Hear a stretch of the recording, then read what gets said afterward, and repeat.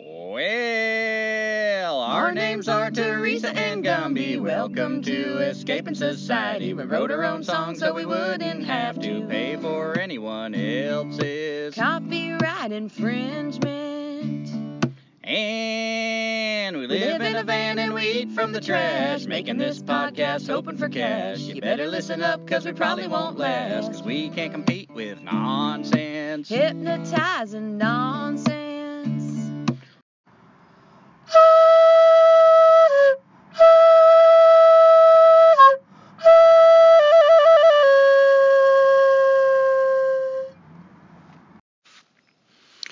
Welcome to Escaping Society. I'm Gumby. I'm Teresa. And this is episode possibly 139. If that's the wrong number, who really gives a damn?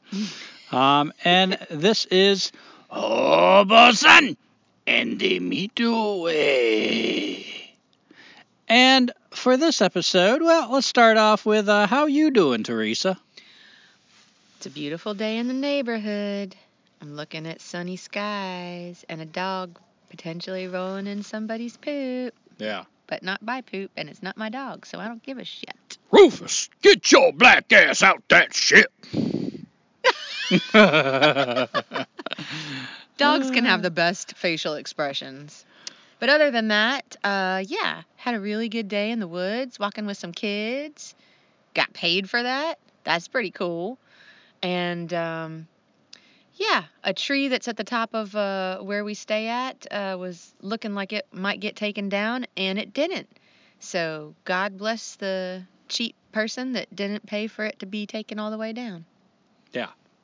I am having a fantastic week. Let's see. There was the pine vinegar cleaner that I've mentioned before that I've been waiting on to see when it's ready.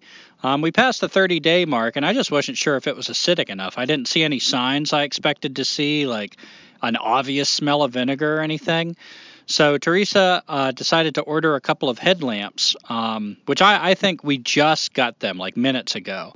And I think these headlamps that can plug in, what's it called, a USB charger, that can plug in are going to be game changers for us, because that's been one of our challenges is lighting. We've got this little light that has like a bendy neck on it that people use, like I think musicians and orchestras use them to look at their sheet music. And we've been using that for everything. And some things it works pretty well for, other things not so well. But by the time, I want to turn it on in the middle of the night to read, I generally wake up like really early and it's not time to get out of bed and I want to do some reading. That's my main reading time. It's pretty depleted. So to have more light options are going to be really great. And once we test them, we'll pass on to you whether this is something that has been tried and tested and proven itself as a really useful thing in van life, but I'm excited about it. But with that, I've got these little pH testing strips to finally test my vinegar, and lo and behold, I tested it, and it is like at the most acidic end, which is what you want, the real vinegary vinegar, or vinegar. And it is awesome, man. It still smells like piney, not like vinegar. So that is really exciting. What was it, like a 3-point something? 3.0. Yeah, that's what, from the videos I've watched, kind of what I was going for. You could make it work at 4.0, but the woman doing the video, Mary's Nest, that's her YouTube channel, Mary's Nest. So when she was doing the vinegar, she says she likes to push it to the more acidic end, 3.0. And sure enough, the colors matched up that it's about 3.0, if I'm reading this right. So it's time to decant, and it's almost time to clean the van, so we'll immediately get to use it. And we might be sleeping in a van of, like, homemade pine vinegar cleaned with the scent inside. Oh, it's gonna be so exciting. What a perfect way to start a spring. It's gonna be so much better than smelling the white vinegar that's just kind of nauseating after a certain point. Those white vinegars, they are nauseating. So, and another great thing that happened was I've been talking about my pottery and how exciting that is, and I don't know if I've shared some things on Facebook. Teresa and I have been talking about it. It's hard for me to keep up with what I've talked about in the podcast. But just really quickly, pottery is just such a deep thing. I mean, it's the earth itself. It's everywhere. And the reminder that the earth itself is a substance that lends itself to be shaped almost anything you can imagine, to lend itself to any shape you want to make of it, even flutes, things like that. And that you apply the magic of fire and it becomes permanent. Before you apply the fire, it's still malleable. You don't like what you made? Splash another miracle on it, water, and it just dissolves right back. I mean, it is such a powerful example of how much the earth takes care of us, which, this story is partly about the story of the Buddha. So this will play a part in our next chapter when we get around to it. The Buddha also, part of his life story, is a lesson in the earth being an ally for the Buddha as well. But I'm finding that so much right now in clay. And just the actual flesh, the dirt all around me, I can clean it and process it into usable clay and then make whatever I want out of it. And it's just a whole new layer of, my God, how generous and giving and abundant this earth is. It's just blowing my mind. Hey, what did you use to shape your clay bowl? What did you use? That sounds like a pointed question. Are you asking something specific? I use a few tools. Yeah. What are the tools? All right, I use a piece of gourd, which is kind of too rotten. It's what we had around, but I can see the potential. Andy Ward, who does the channel that I'm mainly learning from, recommends this as like the primary, most important tool for the primitive potter. You kind of file it down into a kidney bean shape, and it's a great scraper. But there's all kinds of things that I've seen him use. There's like a deer rib, which I have collected, but I've not used on a pot yet. An old credit card can be a handy scraper dipped in water. A smooth stone, which Teresa happened to have, that was given to her as a gift from students we were working with last year. Just sitting there, it's kind of a nice, object, like, oh, that's a nice gift. But now, lo and behold, perfect tool. I mean, it's just amazing how things work out when you just try to really pay attention to how your life unfolds. And we had gathered the gourd from this particular historic site that I guess they were doing a garden at some point and decided maybe to not do a garden anymore. So that was like the one and only gourd that we had access to from maybe a year or two ago. I had let it dry out, and unfortunately it did get a little older than useful for pottery, but it still is it works all right. Yeah. And yesterday I tried my first firing, which, if you've ever done primitive pottery, that is the most nerve-wracking part of it, because you put this effort into it. You've gone through the whole process of cleaning the clay, which takes time, a few days to let it dry out and turn into something that you're ready to use, and then you mix it with the right ratio of sand or some other kind of temper. Then you go through all the trouble of molding it into something and then polishing it, like a couple days of drying in stages, what they call leather dry, where you can shape it more and polish it. And then you let it dry for several days, and finally you can fire it. And this is the point. This is the big, if it doesn't make it through this, you've got what's called sherds. I don't know why they call them sherds instead of shards, but broken pottery, which is still useful for firing future pots. But, or you've got something that is almost ready to be used. So I fired it yesterday, and it only took 20 minutes of heating up probably more than that. I took longer than you need to. About an hour of slowly heating up the pot, because thermal shock is one of the key factors in breaking a pot, where you heat it up or it cools down too fast. It was a windy day, but it was my only chance I'm going to get to do this in a week. So I just decided to go for it, even though that's warned against. Don't do it on a windy day. I did it on a windy day anyway. I found this old tin bucket in the woods. And so once the fire was burned down, I got a couple rocks and set the pot upside down. It was a bowl, to have it upside down over the coals and to let air into it. That's why I set it on the rocks. And then I set the bucket over that on a couple more rocks. Built the fire up really big around it. And for about 20 minutes, just piled on wood, burned it, let it burn down. And I heard some pops, and I was like, all right, I knew this was an experiment. I've let go of my expectations. I know this probably broke the pot. But when it cooled off, I took a stick and lifted that bucket, and oh my God, my bowl didn't even have a crack in it.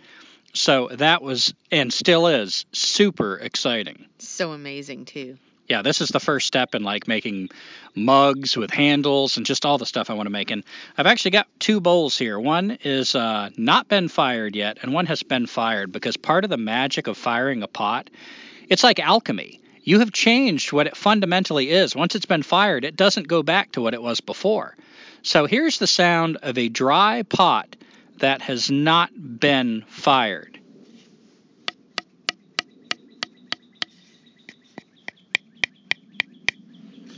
Got kind of a dull, dry-sounding thud. Yeah, it almost sounds like a light wood or something. Yeah, and here's the sound of a fired pot.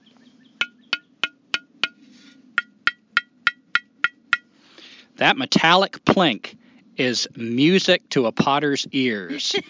I mean, it's just so good. Ooh, and you're going to try to seal it? Yeah, so before we use this bowl, one more step is to seal it.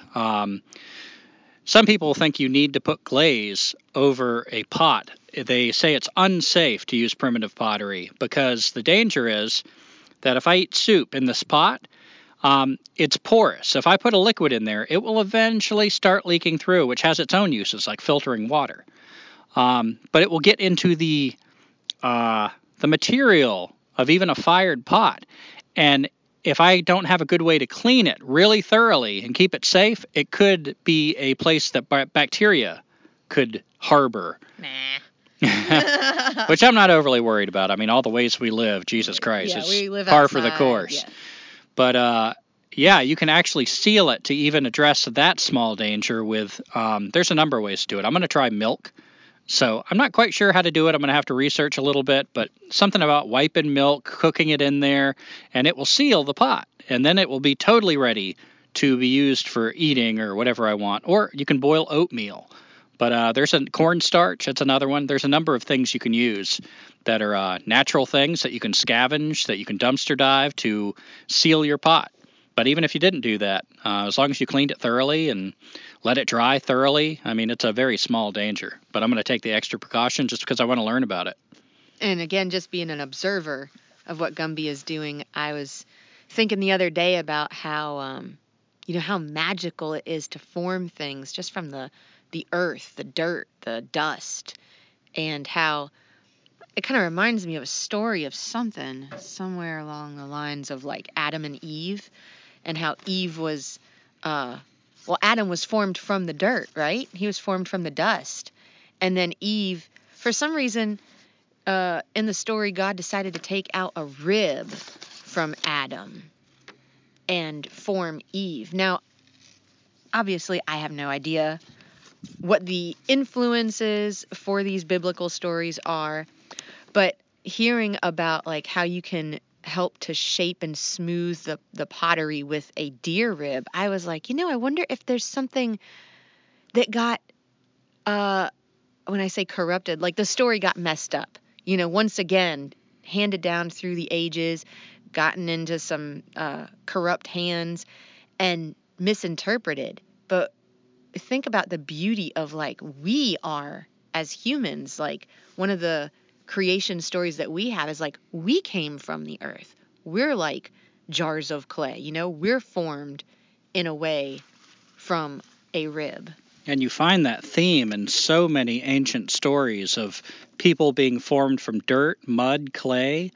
And the more I work with pottery, the more I'm seeing that parallel. It's not even that metaphorical. It's a reminder of what we actually are. We are the earth itself, taking form and walking around. Ashes to ashes, dust to dust. Yeah, it's really so many of the experiences out here in the primitive skills aren't just independence. I mean, that's a powerful part of it, to gain your independence, but it's to make sense of our lives.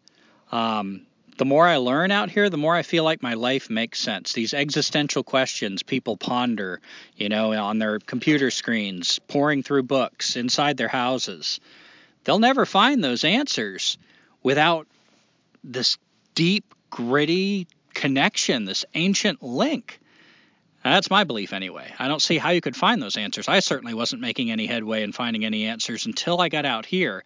And it's not the kind of answer that I could write a book about or explain to somebody. It's more the kind of knowledge that Don Juan described, something that changes you, a different energy vibration, a different level, something that words just can't touch.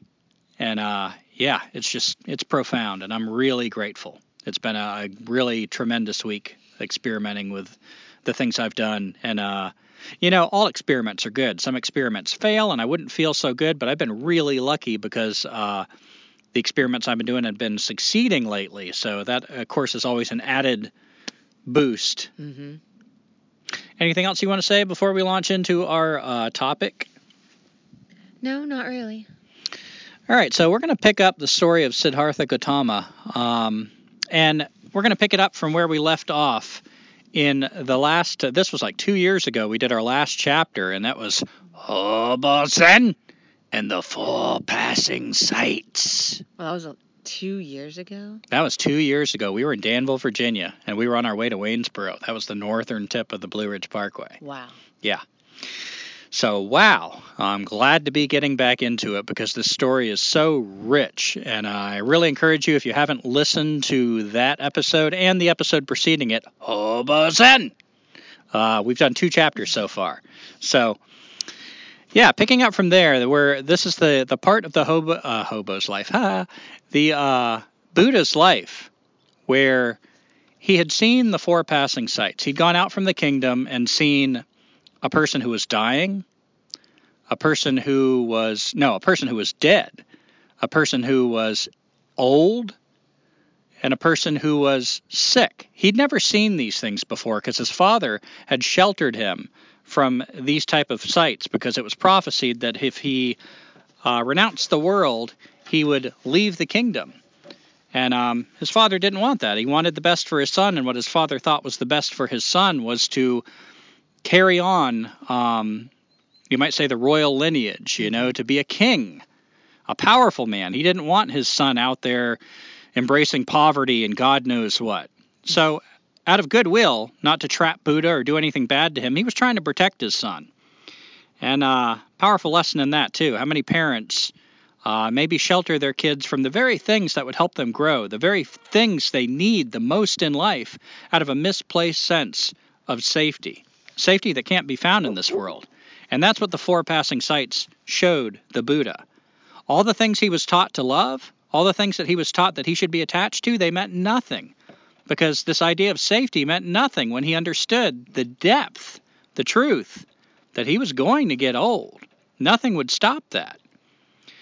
He could be sick at any time. He was powerless against that, against something so small you can't even see it, germs.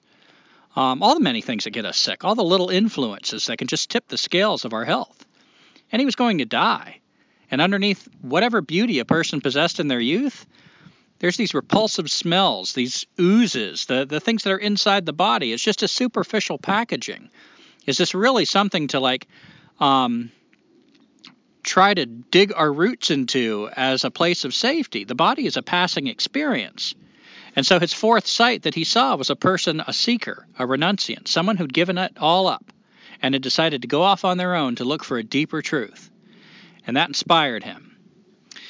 So the Buddha went back to the kingdom, and this was an idea that was germinating in his mind, and it was bothering him. All the things that used to bring him joy so recently seemed hollow now.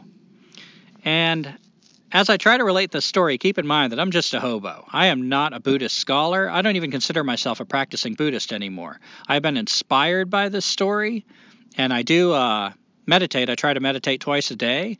But this is just our personal exploration of the story. So if you're more familiar with Buddhism and we say something that is off, is wrong, just recognize we're just 2 people talking. I'm not trying to present this like if this is your introduction to Buddhism, please find a better introduction to Buddhism. If you just want to hear 2 people talking about their ideas about it, that's what you've got here.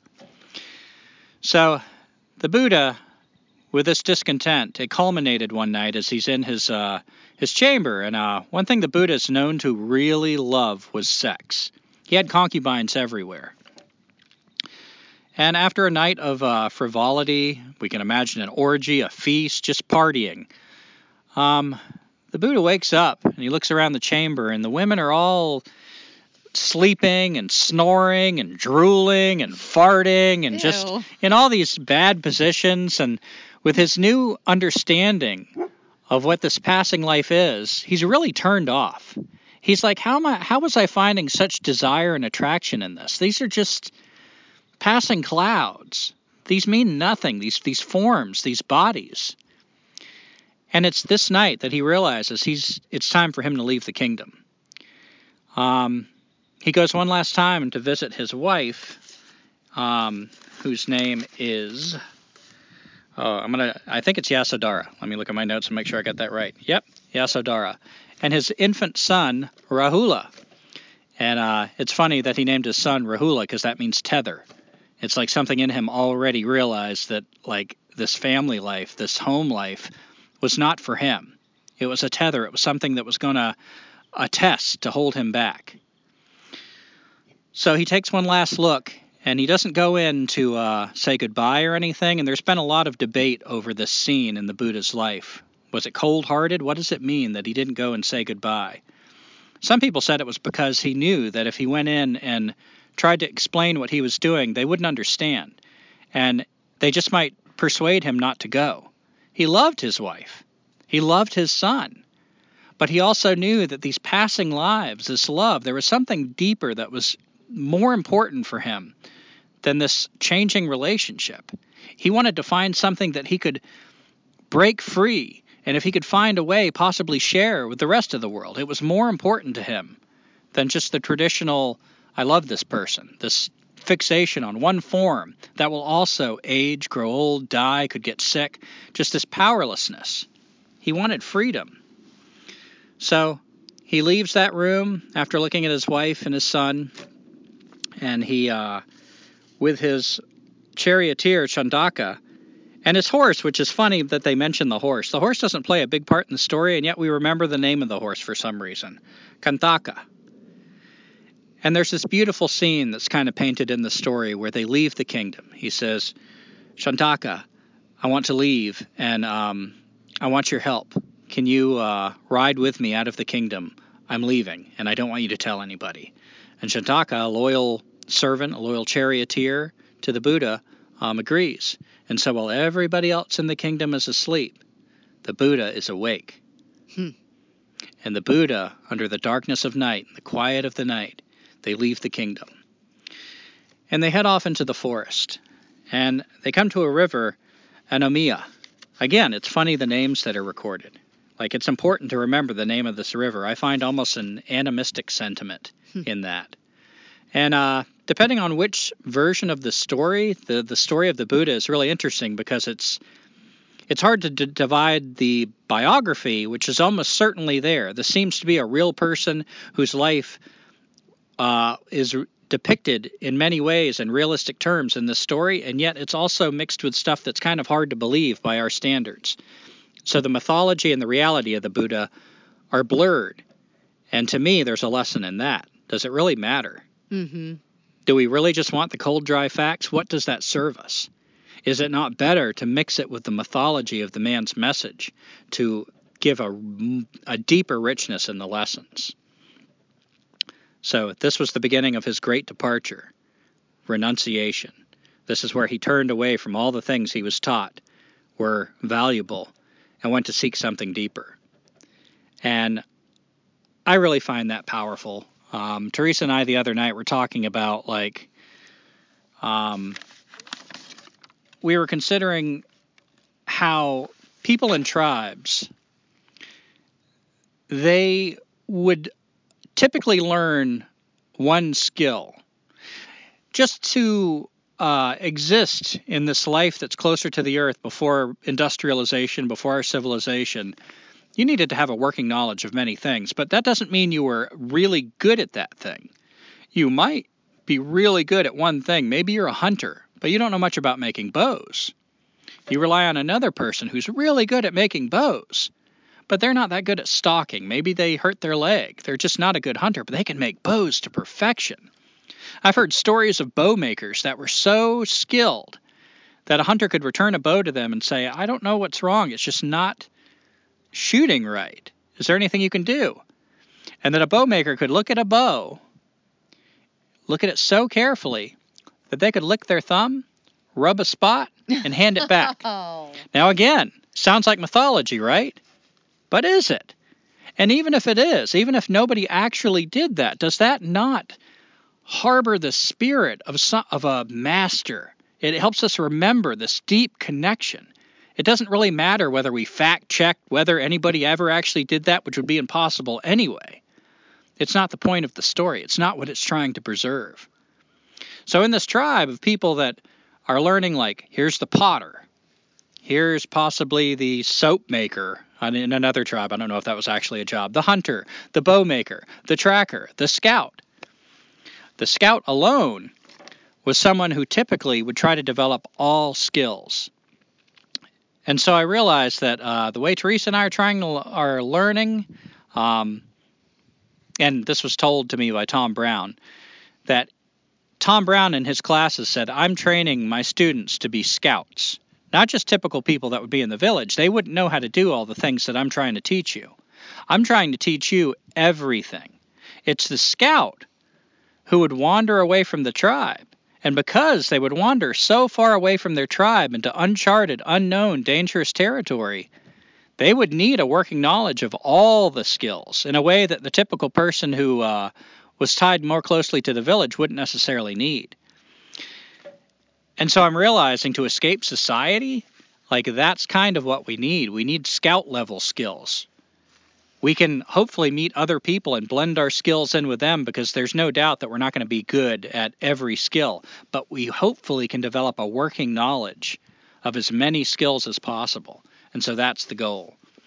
And I find that Teresa's kind of wired to the scouting aspect. I work on the skills more. And Teresa really enjoys, like, it's amazing to walk with her sometimes because she'll just spot pine sap that we could use for sealing pots, for glue. She'll spot deer antlers that have multiple uses, flint knapping, making bone tools, buttons. She's really got an eye for that and seems to take to that in a way that every time she picks up a skill, I often tease her that she can't finish a skill. She's never, I won't say never, but rarely actually finishes a skill. She'll start something and then put it down, but she will be pulled to wander and observe. And it occurred to me the other day, wow, that in itself is a valuable part of the tribe, the people that want to go off and wander and bring back information to observe. Yeah, it's like you and me together equals somewhat of a scout. Or at least a partly functioning adult. I don't know if I go that far. And, oh man, I wish I could remember all the things that we were reflecting on around that, because one of the things that it made me think of was a ronin in Japanese culture. It's always been I think it's in our nature to serve something, to be a part of a tribe. A samurai had a retainer, a master. And a samurai without a master was known as a ronin. Now, there's something romantic about a ronin, about a scout, about a rogue, about a vagabond, about a hobo. This person that goes off, sometimes by themselves, sometimes with a companion, but who is breaking out of the community. There's something romantic about that, but there's also something kind of sad and tragic about it. That's usually a person who would rather have the community, for whatever reason. Even the Buddha, when I think about this story, it's not that he didn't like people. It's that he was after something, some truth, that he knew that he had to step away. And even then, as we'll recount more of the story of the Buddha, he tried to get it from people. That was his first go-to. I want to be around people. I just want to find the people that can teach me what I'm beginning to realize is the most important thing I can learn. How to break free of this cycle of samsara, this illusion. So there's something tragic about that in the ronin, in the scout. But it's something necessary. And so it's sort of a sacred job that we take on when we become hobos. Again, you don't have to be a sacred hobo. You could just be some drunk out there in the woods, jumping trains. It's not intrinsically sacred. But it's the kind of life that if you develop that, I feel like turns into a sacred job, a sacred niche. Yeah, we were talking about purpose as well. Like, Gumby, you have all these skills, but not a whole lot of people, like a tribe, to share them with. And so it's in a way kind of tragic because here you are, like, doing your best to learn all these skills, but then what? There's not much of a well, I don't want to say there's not much of a purpose, but it's not like you have something to work towards other than your own personal, I don't know. Freedom? Yeah. Yeah, I mean, I somewhat agree with you. I think there is a purpose, but like the Buddha, I feel like what a person needs to do is develop themselves first, test their theory. Don't immediately jump in and try to change things, because if you haven't changed yourself, if you haven't proved that the changes that you think should happen work, you're more apt to mislead the people around you. We have a world full of people who have not lived their truths and are trying to force other people into the truth that they have not tested and realized themselves.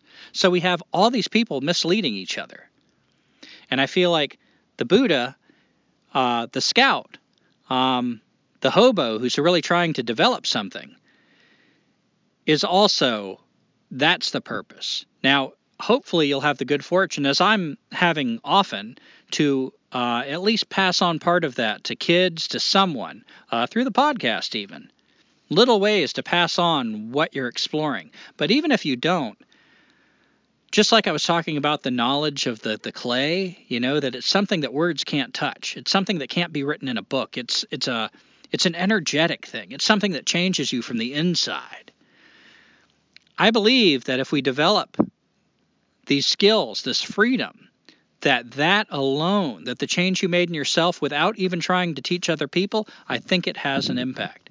I think we're all connected on some layer, and that for everything that gets free, this is one of the early, I'm jumping ahead after the Buddha's death, but there was a big division. When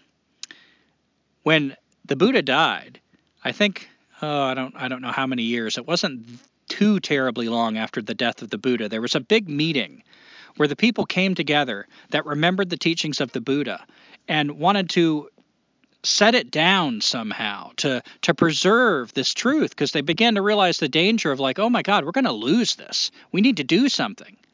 And out of this meeting sprung 18 different schools of Buddhism. I believe it was 18, 16, 18, somewhere around that number. And of all those schools of Buddhism, only one of those original schools remains, and it's what we call Theravada Buddhism. The goal of Theravada is to become what's called an arhat. An arhat is a solitary practitioner that is only seeking their own liberation. Interesting. Now, they believe that that is the path of the Buddha, to seek your own liberation. Now, what you do with that, you won't know until you're liberated. You can't see it from here. You're still looking at the inside of your prison walls. Once you're liberated, truly liberated, then you'll know what to do. There's nothing outside of your grasp. You're liberated. You're free from all these chains of ignorance. You're connected to everything. I alone am. You are the Buddha, and so is everything else. It's not like a bunch of separate Buddhas. It's like one Buddha that you're a part of. A while after that comes Mahayana Buddhism. And so now we kind of see that path of the Arhat, because usually what you're introduced to is some variation, including even Zen Buddhism, which is a branch of Mahayana Buddhism, that favors the Bodhisattva. The Bodhisattva takes a vow that I will not achieve full liberation until every being has achieved full liberation. That's kind of... In a way, like from where I look at it now, it almost sounds like an excuse. Yeah, it's like, well, I'm not going to give up anything unless everybody gives it up. Yeah. Derek Jensen. I could achieve full liberation, but I care so much that I'm not gonna. Yeah. But I know it's not really that another thing the Buddha taught was limitless compassion. And so it's more of a different focus. Instead of the freedom, it's almost like the liberal-conservative debate, the root of that. The liberals imagine they're the most conservative people, and indeed, doesn't that sound a little liberal? Wait, that the stance? Liberals? The liberal compassion, bodhisattva, I will not be liberated until everything's liberated. Doesn't that sound Yeah, like a little more lefty? Yeah, until everyone has like the exact same stuff, like equity and stuff. Whereas the Arhat would say, we are all Buddha. We all have the chance of becoming completely liberated, but you need to find your own way there. Right. That sounds a little more, by our modern standards, kind of right wing, and that's kind of where I am with a lot of views. Like, I can't free anybody. I can try to free myself, and it's up to you how much of that you want to learn from, what you want to interpret that, what you want to do with that. Mm-hmm. So, yeah. So the Buddha, he's out there, and he's with his charioteer, Chantaka, and they turn away, and the Buddha's by himself. And I've heard the story where he encounters a hunter, and he asks the hunter, can I trade clothes with you? And the hunter readily agrees. He's in his princely robes and everything, and the hunter's got rags. So he trades clothes with him. And now he's in rags, and he asked to borrow, actually I believe before Shantaka left, he asked to borrow Shantaka's sword and shaved his head. This is another part of the story that I feel like has so many deep lessons. This is what I love about the story, is you can take every little bit of it and turn it into a platform of exploration. Shaving the head. Why did he shave his head? He's not joining a neo-Nazi cult. He didn't become a white supremacist. Like, why'd he shave his head? The Aryan Brotherhood. Why'd he shave his head, Teresa? Well, without knowing too much about it, from my own experience, I could just say... Nobody knows about it. Nobody was there. This is a 2,500-year-old story. I would say that it's a sign of a new beginning, like the regrowth of your hair from nothing. That is a very powerful thing to experience. And also, like, to a lesser extent, the vanity, like showing that you're not attached to your hair. What else you got? Well, I like the new beginning. I hadn't thought about that angle, but I think there might be something to that. I was thinking more about the vanity aspect. Our hair is such a symbol, not if you're like me, your hair is not much of a symbol at all. But, but hair has always been a symbol, even in Viking cultures. Like I was just reading about bone tools in ancient times and about how they made bone combs. And the Vikings were known for taking fastidious care of their hair. One of the things that was remarked on with the New World when Europeans started coming over here is how much time the Indians spent with their hair. Even though some of their hairdos, when we look at pictures, seem bizarre to us, to them, they were just meticulous and really vain about their hair. Hair has always been a symbol of, I care how people see me. It's an investment in how people see you. To do away with the hair is a symbol of, I'm turning away from that. I don't need your validation anymore. I don't think you can understand even what I'm seeking, and I don't want to hinge what I'm seeking on your validation. I'm completely turning away from it. I don't care if you see me as ugly. I don't care if you see me as strange. I don't care if the whole community doesn't accept me anymore because everybody's got a certain hairdo, and I've just done something that makes me stand out and look completely different. I'm after something deeper. Right. So that symbol of the renunciant, I think it's powerful, and there's a lot to be said in just that simple act of shaving your head. And I know you had some thoughts on renunciation, Teresa. You got anything before we get into this, the great departure, the great renunciation, before we go further in the story? Wonder what those thoughts were. I have in the past, I have renounced meat. I was a vegetarian for about 7 years. I've renounced a lot of things that are considered signs of wealth in our society. For a while, I was trying to practice abstinence as a brahmachari.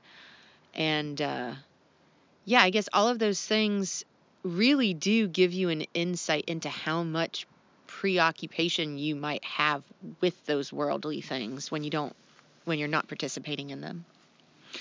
And I feel like renunciation is such a huge, important part of a sacred path, of a seeker.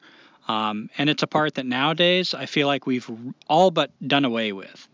Nobody really tries to renounce much of anything. Maybe we give it some lip service at a certain time of year with a certain holiday, which is something. And I don't want to say it's just nothing. It is something.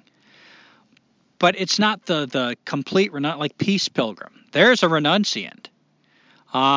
Even Christopher McCandless, Supertramp, there's a renunciant. Someone who is actually turning away, and nobody, I don't want to say nobody can tell you how to be a renunciant, because people do it all the time, actually. People seek teachers who tell them what they need to get rid of, and I don't want to say that doesn't work.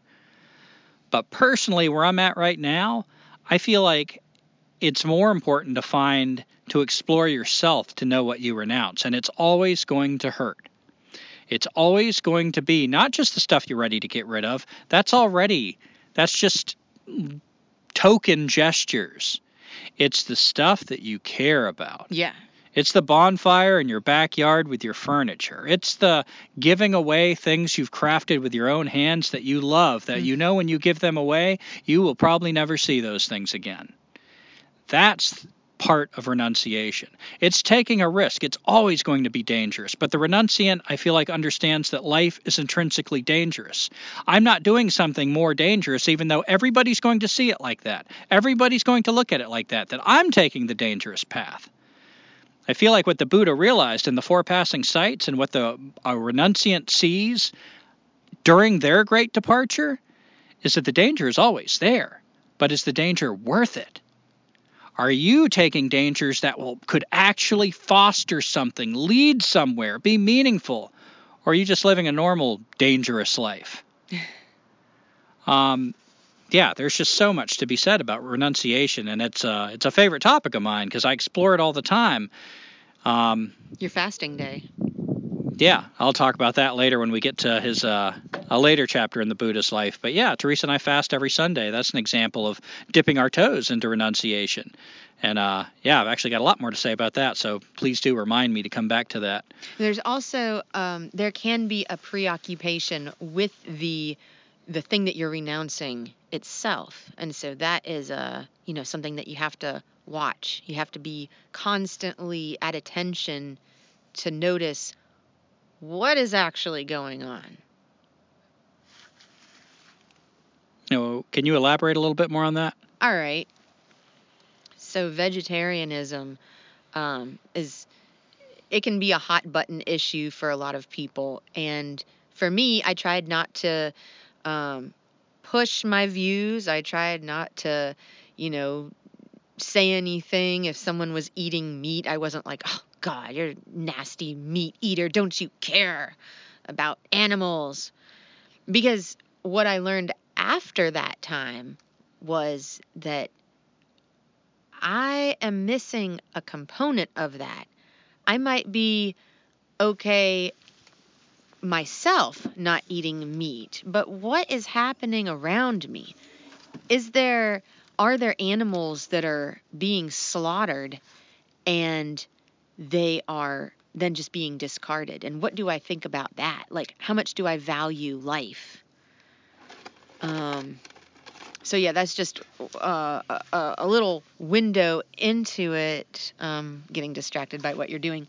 But if you're preoccupied with like veganism or some sort of ism and you're really getting attached to that, then your renunciation has just led you to another attachment, I guess is what I'm saying. Mm-hmm. And so I like to imagine the Buddha out there who's had his whole life up to this point in the kingdom. Nothing has been denied him. All the best food, all the best comforts, all the women he can have sex with, including a wife who loves him, who's devoted to him. And it's not like he's sneaking around behind her back. It's just like she wants him to be happy. He's got everything. Now he's got a child to carry on his name. He gets to be a father with plenty of help to raise the child, community support. He's got everything our culture can offer. And he, who has this many attachments, has decided to seek a path to turn away into this cold, uncertain, itchy, a scary world full of dangers that aren't disguised, blatant dangers and disguised dangers. And I like to think about those first nights that the Buddha, for the first time, Siddhartha Gautama, Prince Siddhartha Gautama, laid on that bare ground. We can presume he wasn't a scout. He didn't have survival skills. He didn't even build a leaf hut. He didn't even know that people, like, got sick and died and stuff. Yeah, he just learned that. Yeah. So here's this newbie, I mean, just complete wet behind the ears, naive prince going off into the world, the big scary world, and apparently into the forest first, out into the woods. And just what kind of determination doesn't send him back the first night, you know? True. So I'm going to leave the story there. We're going to take a break. I really don't want this to be a long, droning-on episode because I'm thinking about Basho and his haikus, and I really think we cut to the heart of things like this when we try to keep them brief. So we're going to take a break. With record numbers of people flocking to the outdoors, we've enlisted seasoned outdoorsmen, experienced hunter, and all-around grubby hillbilly Sam Deerlick Harris to help educate us. Welcome, Mr. Harris. Well, just call me Junior. Now, when you go camping, the goal is to make your campsite look just as much like your own backyard as possible, and to do that, you'll need lots of stuff, a couple pickupfuls at least. The goal is to still feel like you're home inside, but have just changed the view through your window. As a gesture of neighborliness, I like to immediately play some kind of music that everybody can appreciate as loud as possible. You know, something like Alabama or Reba McEntire, stuff that goes good with Budweiser and Neglected Teeth. If your cousin and them are laid off and can bring another truck, hell, load up a couple of motorbikes. Hiking takes forever and gets your creases greasy, but a good bike will punch a hole right through that forest like buckshot through butter. And who doesn't love the ear-splitting roar of an engine? Expert tip, it also drowns out scary nature noises so the young'un can sleep better. Well, thanks for that, Junior. Since you brought up the nature, I wonder if you'd be willing to share some tips on how to interact with the nature safely. Tips? Hell, I'll give you the whole thing. Let's start with trees. We ain't talking domesticated ornamental little yard shrubs now. Forest trees are big, wild, and dangerous. They will fall on you, try and poke your eyes out, and they will kill you if you let them. You got to establish your dominance at least by the first couple of days, or they will not respect you. Right off, I pick out the biggest one and throw things at it, so I ain't scared. Knives, a hatchet, hell, shooting at it works too. I'll also, and now this is life experience talking now, hell, I'll also pick out the biggest one I can handle and cut it down, preferably at night, so the chainsaw sounds will be heard further by other trees. Oh, very interesting. That provides firewood as well? I'm glad you brought that up. There's a lot of myths out there about camping, and here's one I hear all the time. Wood burns. Bullshit. You ever try to hold a lighter to a log? Bubba, you'll be cold for a long time. But here's something cool. You know all that stuff you brought? Well, it turns into trash, and lots of it. What to do with it? I see people take all day bagging it and putting that nasty stuff right back in their trucks, like they're going to take it home and frame it or something. The professional woodsman knows that trash burns, especially plastic. I spent many a night warmed by a trash fire, and to this day, the incense of a melting weenie bag takes me right back to the woods. As a courtesy, I like to leave a pile of trash in the fire pit to give less experienced campers a head start after I'm gone. Glass bottles are harder to burn, but your young'un can have lots of fun playing Bust the Bottle. Throw some screws and nails out there, too, to keep bears away. Bears don't wear shoes. It's why it's called barefoot. You won't learn that in school, son. Indeed. Well, Junior, our time is nearly up. Are there any final words to share to help the public enjoy a fun and safe nature outing? Well, to be blunt, shit happens. All that beer and greasy food is going to lube your pipes, and in the woods we have a saying, never trust a fart. I know, competitive farting games around the campfire are an old favorite, and it's all fun till somebody shits themselves, and somebody will. You're going to need running water, and once again, nature provides. If you're young and flexible, shit right in the creek. It's nature's toilet. If you're older, get as close as you can. You can throw toilet paper, feminine products, crusty undies, shit, even auto parts and batteries right in. No harm done. Sometimes we have boat races with our shitty draws. It all goes back to God. Now don't be one of those damn fools that kills themselves walking into the woods and buries their shit like a cat. When you wipe, You want to wrap your hand in toilet paper till it's about honeydew size, then leave it around camp. That keeps away critters like snakes who hate the smell of shit. You ever see a snake eating shit? Me neither. You're welcome. Oh, thank you so much for all of your deep words of wisdom, Junior. I hope everyone's learned something.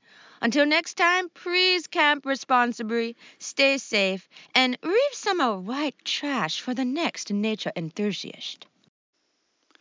Hi, my name's Gumby. And I'm Teresa.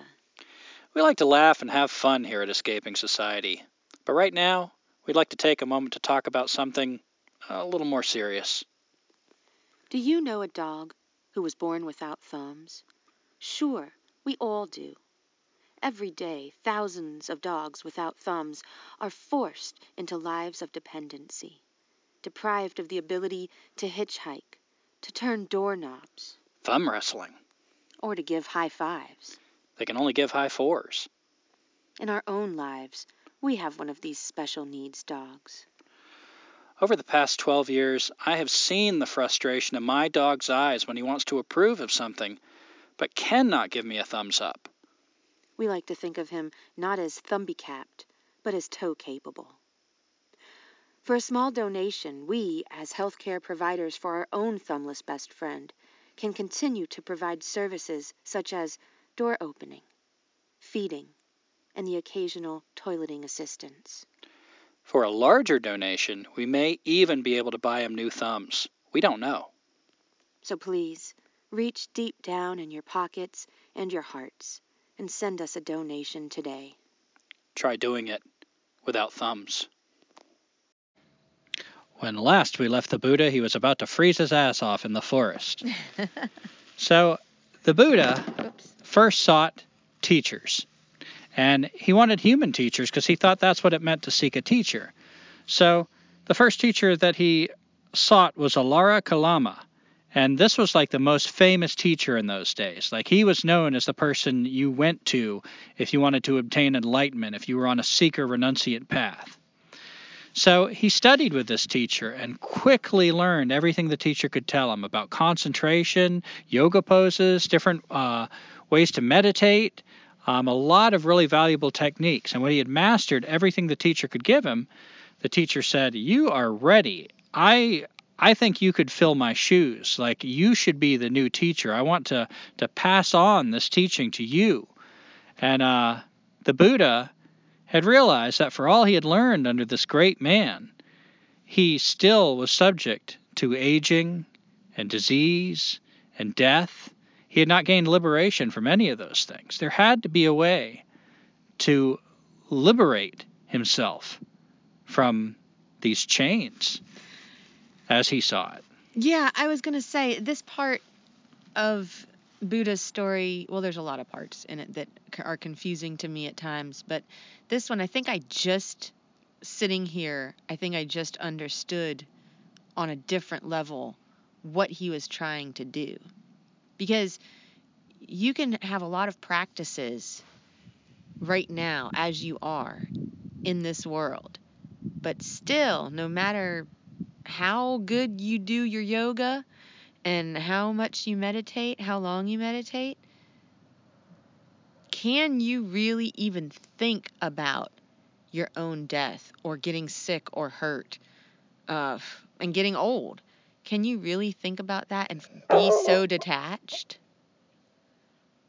So those are kind of like in my opinion, like the three marks of how's this going? Like, what's my rate of, where am I at in my practice? Yeah, when I consider that now, my first reaction now from the things I think is sort of a negative reaction, like escape from death. That almost sounds like transhumanist, like. Yeah, that's certainly where the transhumanists are trying to take that. He's wanting freedom, it sounds to me, from things that I believe are natural and that we should accept.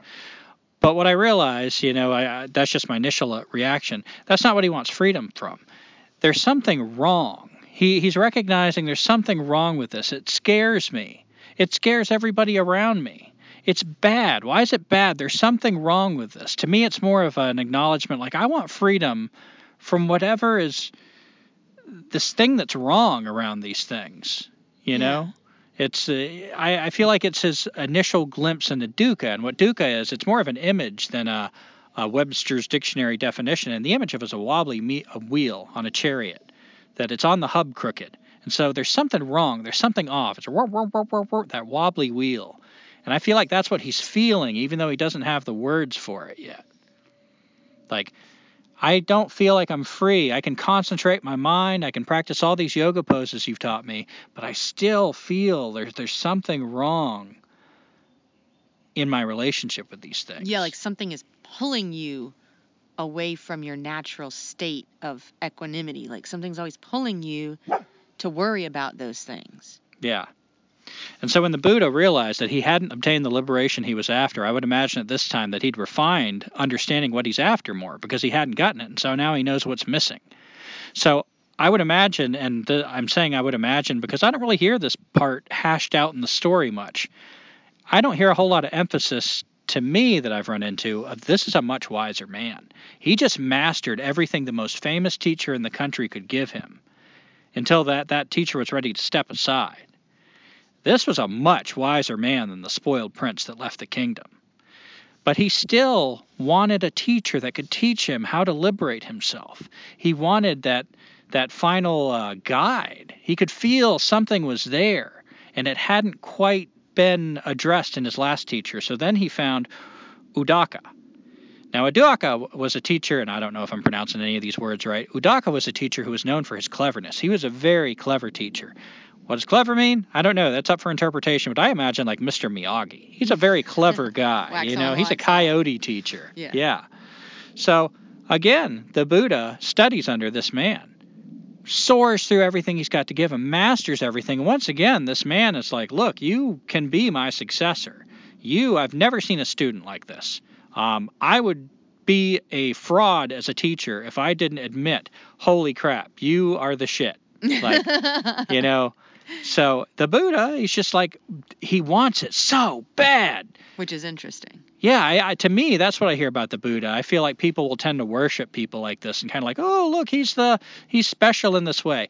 I hear a man, then this is the part of the story that's the most powerful for me, a man that wants it with everything. That's the power of the Buddha to me. Not that he's like some son of God or golden skin or any of that stuff.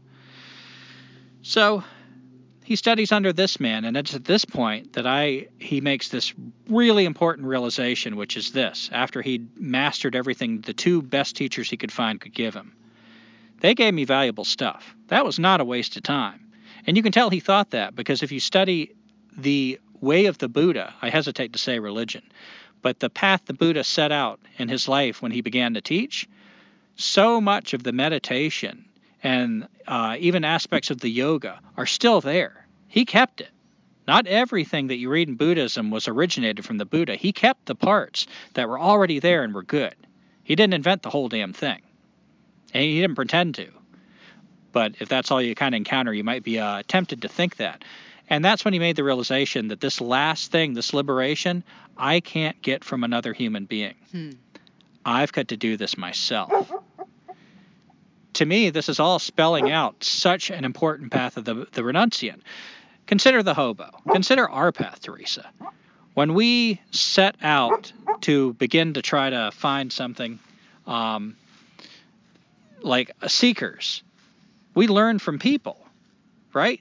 Mm-hmm. I'm learning from Andy Ward how to do pottery. Right. And these skills themselves have lessons in them, but they're not the thing. They're not like the liberation, the freedom. So we learn from people. It's not time wasted, but that final thing that changes you, that you always like, when you wake up at night, you're like, that would be the thing I'm aiming for. I wish I was at least a little closer to that or something. Yeah. Yeah. That is you. It's like your personal development. Nobody can do that for you. And I feel like this is where the Buddha's at in his story of renunciation. Yeah. I mean, taking it back to the pottery example you were just saying, Andy Ward, your YouTube teacher there, he could tell you every kind of descriptive way of how to do it.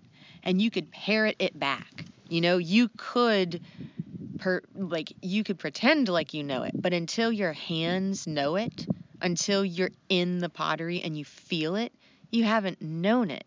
So just in that same way, when you have a teacher of, how to become free, how can you feel any of that unless you actually do it? Yeah. And it's interesting what he did after that, because once he owned it, he's like, I've got to do this. Nobody can give this to me. I've gotten some good tools here, really good tools. Now I need to take that leap of faith. It's Carlos Castaneda when Don Juan's leaving the world and he's at the cliff. It's Jesus when he goes into the desert. It's that leap of faith. And it's interesting that leap of faith for him was asceticism. So he began to explore. When I look at that story, I see somebody who wasn't seeking discomfort. He just wasn't holding on to comfort anymore. That was his renunciation up to this point. So he went to teachers, and I didn't hear any stories of him laying on a bed of nails or, anything specifically meant to cause discomfort. He just wasn't avoiding it. But now, the way he's going to try to learn from himself is to renounce the body, to subject it to extreme discomfort, extreme hunger, extreme fasting. It was said he didn't bathe. He was filthy. He was horrible. He looked like a monster. He had his fucking hair had grown. Just a wild man, naked, covered with filth, skin and bones, laying on rocks and just as uncomfortable as he could make himself, because his belief was that if he could deny the body was a spoiled brat that was holding him back. It was because of the needs of the body that he was anchored to this world, and therefore anchored to the wheel of samsara, to aging, disease, death.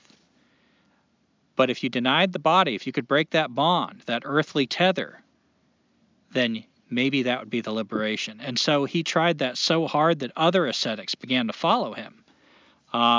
Once again, he wanted it so bad. And so he had a little following. He himself had become a teacher with a cult following of ascetics, people practicing self-mortification. Mm-hmm. Now, you had mentioned fasting earlier. I thought about that self-mortification. And I think about in certain tribes how they will intentionally seek a harder life than they need to. I think of the Pitahan. I mention the Pitahan a lot because I love that book about them. Don't sleep, there are snakes. But anyway, how they would sometimes just not eat. It's not that they weren't fish. They could eat that day. And they would say they wanted to get hard. And for them, that was stay tough, stay lean.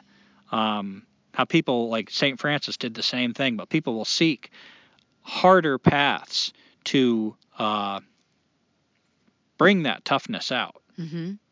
That making any sense to you? Yeah, to remind yourself that those feelings of discomfort are often nothing that's really there. So just because I'm used to eating, I'm just saying. What do you mean discomfort's not really there? Okay, I'm used to eating 3 meals a day and whatever snacks I want. And then I go and have a day where I only eat 2 meals. I might feel a perceived feeling of lack. I did not get enough today, but ultimately that's not true because I'm probably just fine. So I guess with the fasting, it's a reminder of what is reality. I really felt like I was hungry, but then it passed.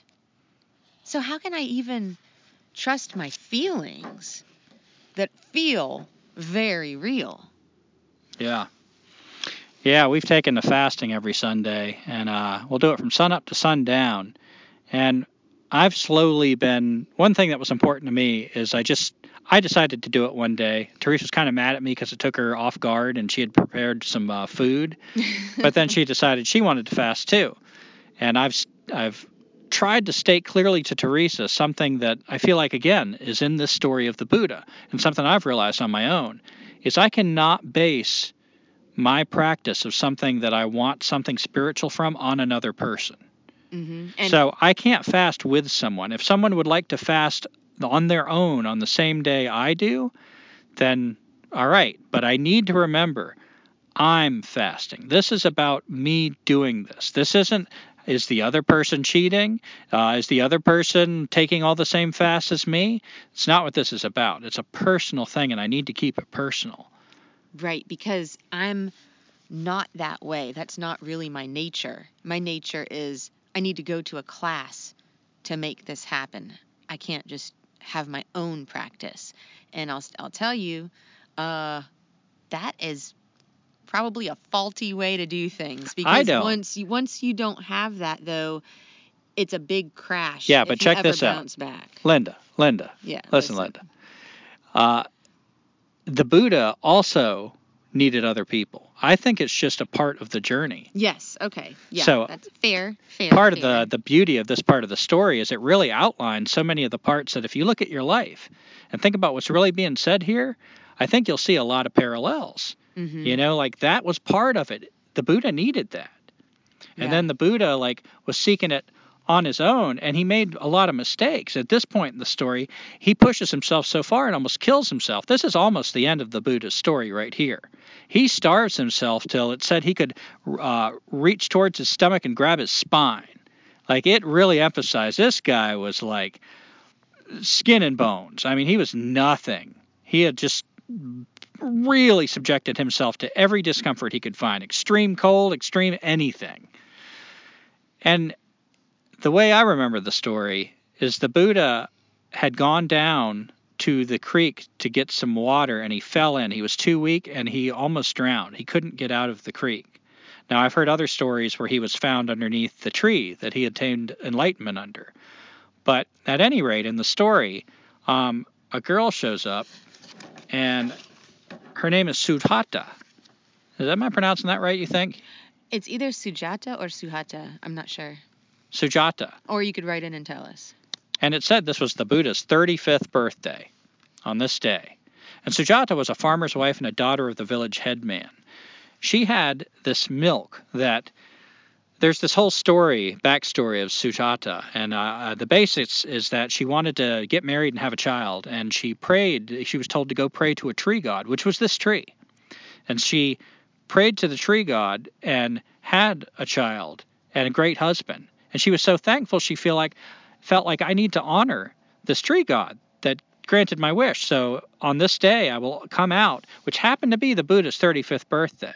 See, that's another part of the story, the coincidences, how they just kind of lined up, however you want to interpret that. Don't you see shit like that happen in your own path? Just coincidences, things that kind of line up like, oh, wow, this just happens to be this person's birthday. Or yeah, like in my trip to Nepal that I talk about a lot. I really didn't have much planned after I left the orphanage that I was at. So as it was coming up to be the day when I was supposed to leave the orphanage, I had to figure out what to do. I didn't have a plan of where to go or what to do. I don't know what I was waiting for. I guess just a sign of some sort. And ended up that instead of going to Kashmir, I went to Lumbini, which is the birthplace of Siddhartha Gautama.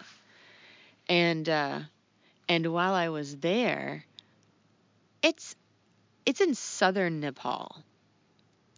And when I was there, it was so ungodly hot and humid. The riverbeds looked like pottery. It was so dry and hot. And I remember in the middle of the day, it was all you could do to just sit in the room. So you had, shade, and there wasn't air conditioning. You just had like a fan, and you could take a cold shower, and that was about all you could do. And here I met this man, my friend Dinesh, and we didn't spend a lot of time with each other at all. Like, he took me on a walk, and he biked with me up to the historical site, and occasionally we'd have some short conversations. And that man has made a significant impact on my life. And I had no plan of going to Lumbini whatsoever. So yeah, getting back to your, do you ever feel like there's coincidences? Yeah, and I think I had a teacher one time, John Young, with Wilderness Awareness School, and among so many great lessons he gave us, he said one day, whenever there's a coincidence in your life, write it down. And he said, if you do that, every time there's a coincidence, don't just like, oh, I should write that down and forget about it. He's like, take it seriously. Put a notebook in your pocket, a tiny little stub of a pencil. You write that down every time there's a coincidence. And he says, then tell me how high of a number you need to get to before you stop believing in coincidences. Oh, wow. So again, this story, this part of the story, like that's part of what I see here. Just happens to be the tree that Sujata prayed to give her good fortune in her life. Happens to be the day that she prayed many years ago, and it's now made a ritual of bringing this rice to, this milk rice called Kira. And this milk rice was said to be so sweet that, what was it? She had like 800 cows. It was like the purest, fattiest, creamiest milk. How'd they do that? They fed cow milk to cows in a succession so that like the resulting milk would be like super But what's the succession? creamy. Can you explain how that works?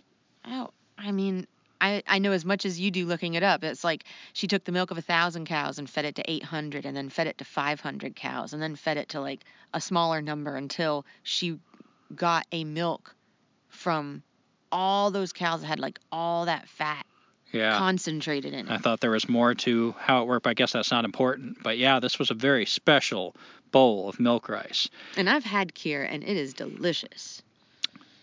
And I have too, haven't I? Yeah, it's a dessert you can get at Indian restaurants. Yeah. And I mean, I'm sure it's not as good as what it's what she was serving. So here's the Buddha in the creek, or leaning against the tree, almost dead, done. I can't even imagine what's going through his mind at this point. I mean, he's got to feel himself slipping away. He's got to realize, I have not achieved the freedom I was after. And who knows how that felt. I imagine a man at the end of his rope. He had given everything. I mean, like, just people were blown away. It looked superhuman, the amount of effort this man single-pointedly was dedicating. I will fucking get free. In the whole reading of history, I've never heard of a character who wanted freedom this bad. And which to me speaks to his deep understanding of his confinement. How he, just really understood the things that confine someone. Because the first question, as we've said before in other podcasts, freedom is a funny word. Freedom from what? It's a rare person that can answer that well. Freedom to do what? I mean, people have all these kind of answers, and a lot of them are just kind of lip service, but a deep, penetrating answer. And that's what I feel like the Buddha was after, just this deep, deep understanding of freedom. And so he accepts this bowl of special milk rice from this girl, and it gives him the strength to continue his path. And at that point, he has a realization.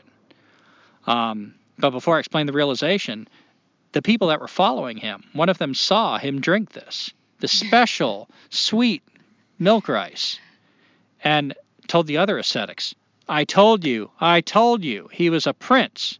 He's once a prince, he's always going to be a prince. He's spoiled, I knew he was going to break, and there he is drinking that milk rice. And they turned away in disgust. And he didn't offer them any at all either. No. He was like, that was some good shit. Yeah.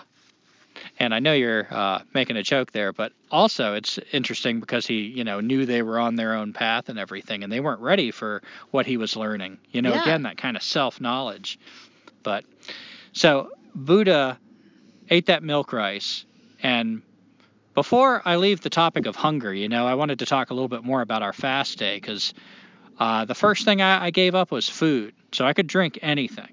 I could drink beer, I could smoke weed, I could do whatever. And I tried to pay attention on that day. It was a good day, and hunger passed like a thought. It wasn't actual hunger. So I kind of breezed through the fasting from food part, but I felt bad at one point in the day, and that was drinking the beer with no food on my stomach. So the next week, I gave up beer for that day. I could drink it, when the sun went down. And I found weed was kind of distracting when we smoked weed, so I gave up weed. It just didn't feel like it fit with that day. And let's see, I've started a meditation practice in the middle of the day, and I usually try to meditate like 20 minutes in the morning and evening, and now I have added like 5 minutes in the middle of the day. Next Sunday, I'm going to turn it to 10 minutes. Just gradual. Now on Sundays, I don't have cream and sugar in my coffee. And that's changing the way I drink coffee. I'm starting to learn I prefer more often than I thought black coffee. As long as it's good. As long as it's good coffee. Thank you, Stephen from Thank California. you, Stephen. And yeah, that slow, what I'm trying to move towards is what Jesus described in the Bible as fasting and prayer. I want a day of fasting and prayer, but I'm enjoying the process. You could say like, well, you're just kind of, like this moving slow is just kind of, what's that about? And, there's something to that.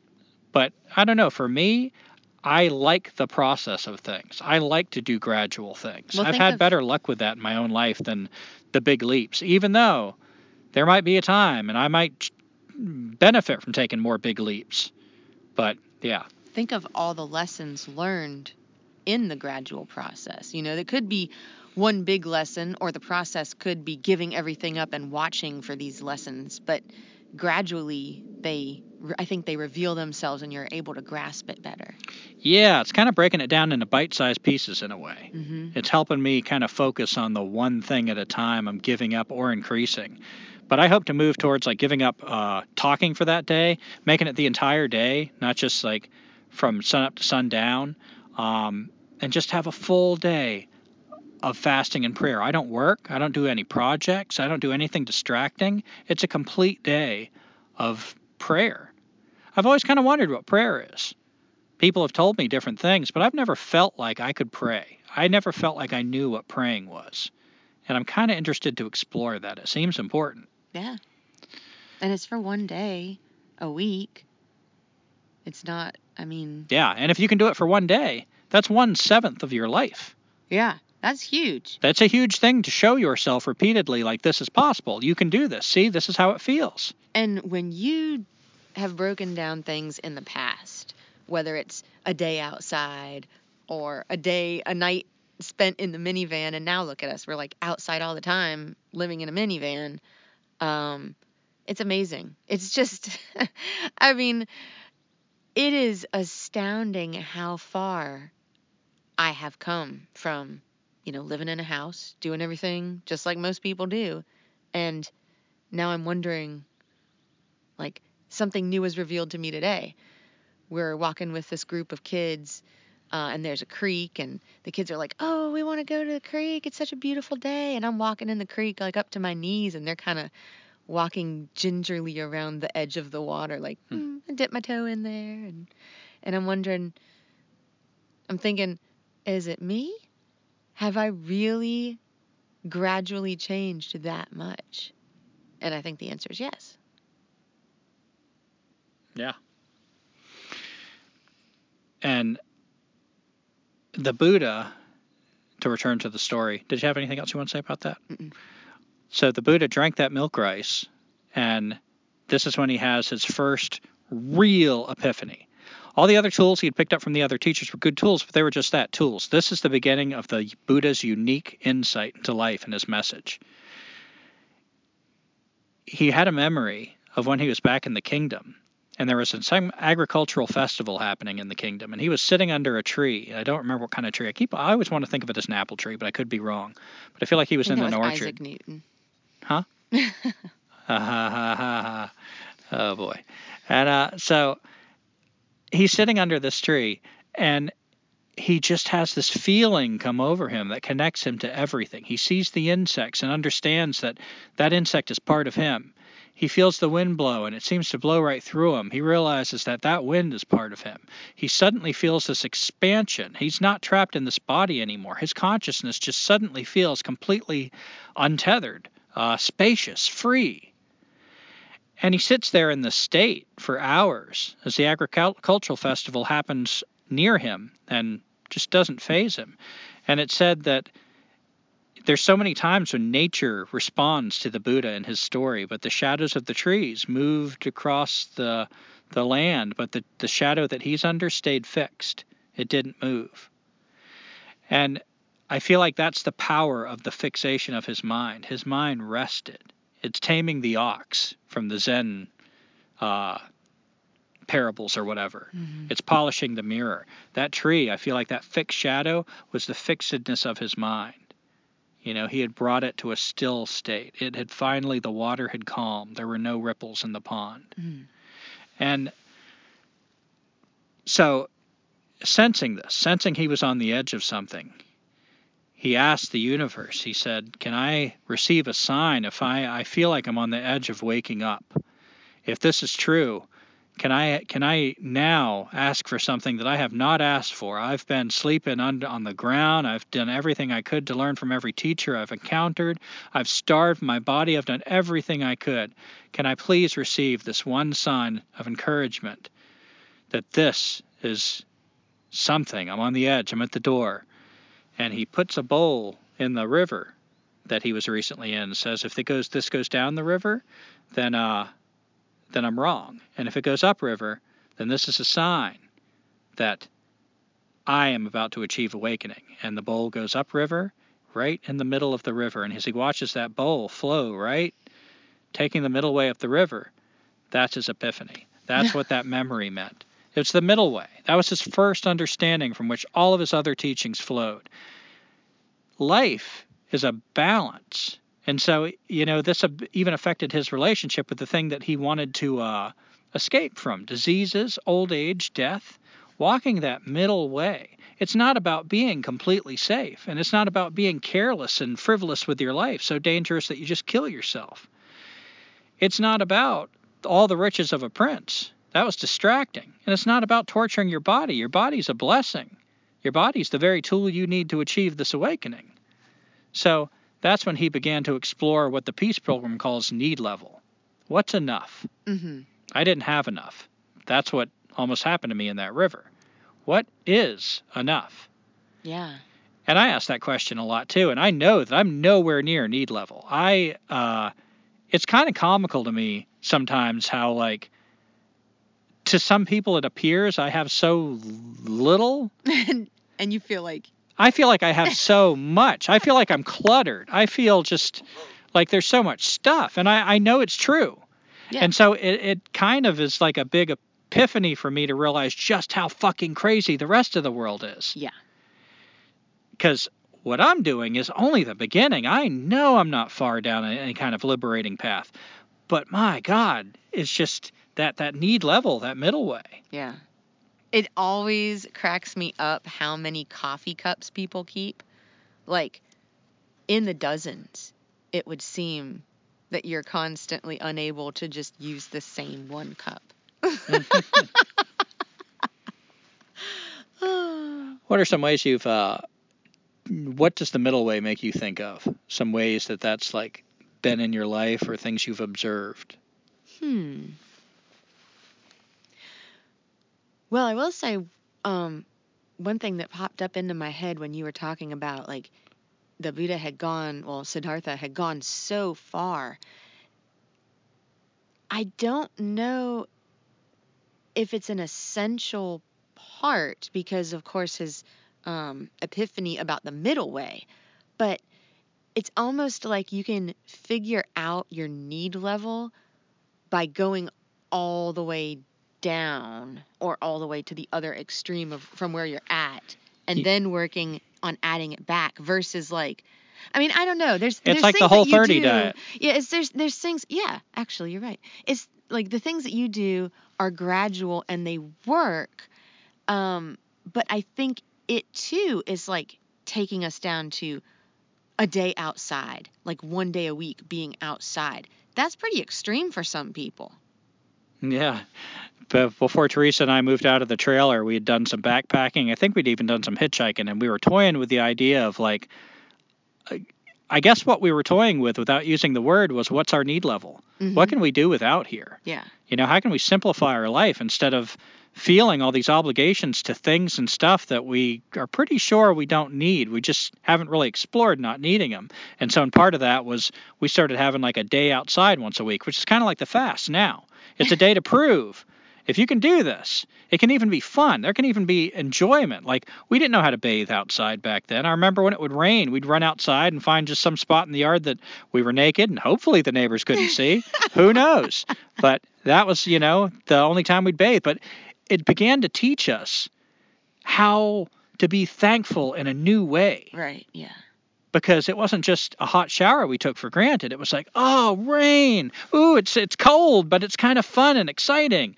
And then that night, having a fire. And, finding out that there's like one corner of the chicken coop tiny house that you like converted, and that was the best place to get your shower because it was like semi-private and there was such a good flow of water coming off of it. Yeah. I mean, can you say that you're thankful for that? Because I was. Yeah. So, yeah, there's something to be said for the incremental parts. And there was something you had said before that. I bet it's like you don't. You go all the way to the, I don't want to say the extreme, but like That's as it. far as you can go to the least amount that you need and then add back. Yeah, so like the Whole30 diet. We had actually mentioned that back in Escaping Society and 5 Easy Steps, somewhere around that time in our podcast. We were doing this Whole30 diet. And the idea, if you haven't heard of it, is basically it takes away just everything except the blandest. It gives you what the racists are calling white people food now. The blandest shit you've ever seen in your life. So we're eating that for a month, and then you're supposed to slowly add stuff back in. So it's kind of what you're talking about. Go to the extreme. Yeah. And then approach it from that way. And another way we did that was hitchhiking, because we realized, Teresa, you realize we just traveled around in a backpack all the way up to New Hampshire and back. Mm-hmm. We've been out for weeks living like that. So coming from that end, doesn't a van sound like a luxury? Yeah. Like when you're hitchhiking, imagine somebody just pulls over on the side of the road, throws you the keys and say, hey, you want a minivan? You'd be like, holy shit, this is like getting the Playboy Mansion with a pool. Yeah. I mean, yeah. Well, let's not explore that. So, yeah. So coming at it from that end, you're right. There's something really powerful. And again, isn't it cool that this is in the story of the Buddha? Mm-hmm. Because he probably couldn't have found what he now called the middle way and began to teach other people a certain level of renunciation. It's not asceticism. Yeah. It's need level. The only way he found that was to go to the extreme, to find the wall, the border, out on the fringes. It's like, remember the Albert Camus quote that I said? Yeah, you have to, when you go to the extremes, that's where you find the truth. Yeah. Always go too far. That's where you'll find the truth. We actually talked about that after the episode. Like, what does that mean? And I'm like, that's part of what I like about it. It's provocative. Yeah, because it kind of turned me off because I was like, well, what about the middle way? But hey, guess what? For the middle way to be impactful, for the middle way to teach you, it's not, what's the word? Arbitrary. Yeah. There is a reason why it's the middle way. It's because you've already gone to the other end. Yeah. So and the Buddha went too far in both directions. So I think then my understanding would be that the middle way is kind of individual. Like you are going to have to figure out how far you're going to go and be really brutally honest. It is individual, and that's something Peace Pilgrim really spelled out well when she talked about need level. She said everybody has a different need level, and I can't tell you what your need level is. If you have a family, you have to decide, which is what you're saying. Yeah, and it changes even your need level. It's not just you deciding. I was thinking, when I think about the middle way, it reminds me of when Teresa and I were walking, doing the Mountains to Sea Trail. We walked 80 miles, mostly barefoot, along the Outer Banks. Oh, yeah. Miles and miles, days and days of beach. And if you've never slept on the beach, it sounds really romantic. Fucking beach sand is hard. It's the damnedest thing. Your feet just go right through it like it's powder, and then you sleep on it and it's concrete. Yeah. But anyway, there were some beautiful nights out there, though. I remember that I couldn't sleep because I was uncomfortable. I'd wake up, the waves would be pounding. It was night. We had the whole beach to ourselves. The stars were fucking glorious overhead. It was just like beautiful. But regarding the middle way, when you're walking, you quickly learn that there's not every place on the beach that you want to walk, especially with a big, heavy backpack. You go too far away from the ocean, it gets really sandy, and your effort is just, you're digging through the sand. You're just working and working to hardly get anywhere. You go too far towards the ocean, and the water starts pounding you and starts sinking you into that soft sucking sand. So you're constantly pulling your feet out of that. But there's this one band, we called it the sweet spot, that you walk along the shore, and it's just the right consistency. It's soft enough that your feet are comfortable, just barely damp, but not sticking to your feet, not too hot, even when the sun's out. Perfect. It's the sweet spot. And further, a lesson from that is it would change. Mhm. It wasn't a straight path. It was a curving path, and that curving path would sometimes move up the shore, would sometimes move out towards the ocean, because everything's in flux, the tide and everything. So it's also teaching us, like, don't get comfortable. It's not like you found the middle way. All right, relax. Pay attention. Pay attention. Pay attention. Pay attention. Mindfulness. It's a constant. It's the razor's edge. mindfulness. Yeah. It's a balancing act. So, yeah, I mean, there's just so many examples. I think about, modern politics, liberal versus conservative. Think about any idea taking hold too much in a community, a society. Imagine a society that's gone too conservative, too much tied to tradition. They want to do everything the way they've always done something. They've conserved every tradition. And the fact is, it's like that coastline. Things change. The climate changes. Every year is unique. The people change. And so too much of that stifles a community. It'll kill it. It'll strangle it. It's not adapting anymore. Adaption is one of the primary tools for Adaptation, surviving. Now imagine the community's gone too liberal. They don't hold on to anything. They don't care about anything they've done before. Everything is completely original, completely unique. Everybody does absolutely anything they want to. Well, that's going to sow a lot of division. A lot of that stuff they're trying, most of it is not going to work. It hasn't been tested. Every new thing you're trying has to be proven and tested. And before you can even get a chance to prove and test it, here's somebody else trying a new thing that hasn't been proven and tested. For long, nobody remembers the thing that works. So if you really need that thing to happen, it's not like anybody can snap and get it done. Nobody remembers what works. It's completely abandoned. The old ways don't mean anything. Either way kills a tribe. So I think about that too, that middle way. If you could just really meditate and carry that lesson with you, that sandy shore, and thinking about all the lessons, those like signs, 10 things geese teach. Yeah. Like that. Like, what's a short holy book of the things you've learned from walking along the beach shore? I feel like that would be as holy of a text as anything that you could study. Yeah. Because that's the middle way. And if you just seek that balance. The Buddha later in his life, he had a student that was a musician that asked about the middle way.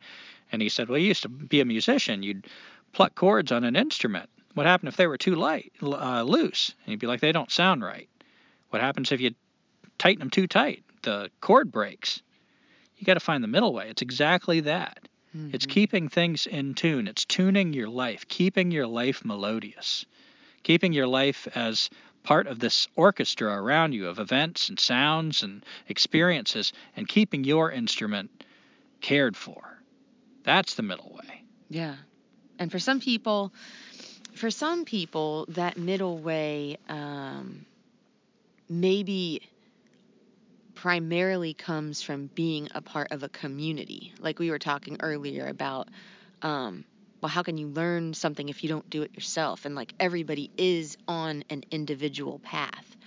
But I just read this book, or it's kind of like one of those weird comic books for adults. That's anyway, there wasn't that much of a selection about Buddhism in the library, so this is what I got. It was called Dharma Delight. I should have known. And it was from some guy, I don't even know. His name was like Musho Rodney Greenblatt or something.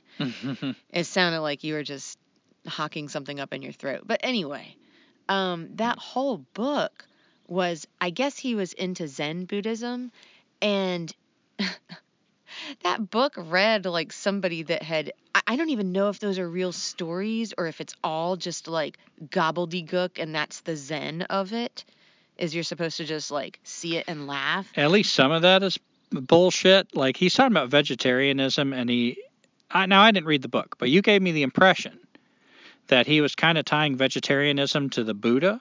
Mm-hmm. Like, not just his Yeah, choice. because you're causing harm and suffering in the world if you eat meat. Which, See, I mean, that's this is true. but this there's is a lot of- limited understanding. This is a failure to me of recognizing part of the Buddha's message in Yeah. that you have to find your own truth, because it's okay if you want to be a vegetarian.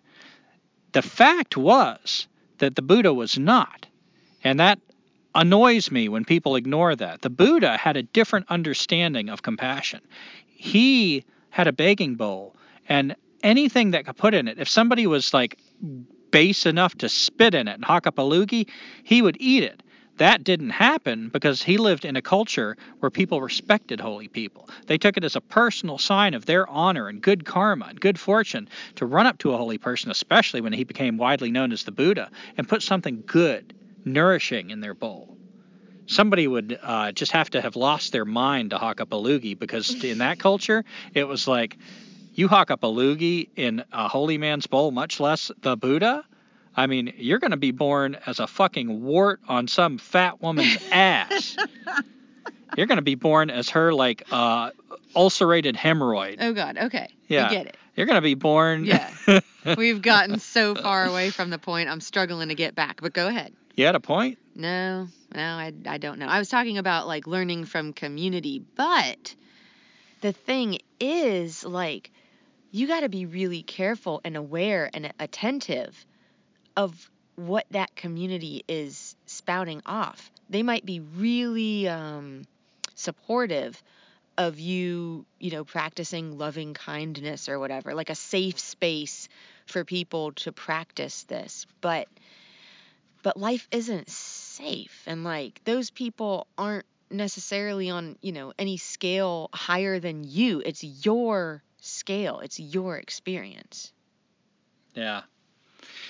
And we'll talk more, hopefully, in a future chapter about some of the details that stemmed from when the Buddha asked himself, what is the middle way? How do I cultivate this idea? But he did. It changed his relationship with disease, old age, and death.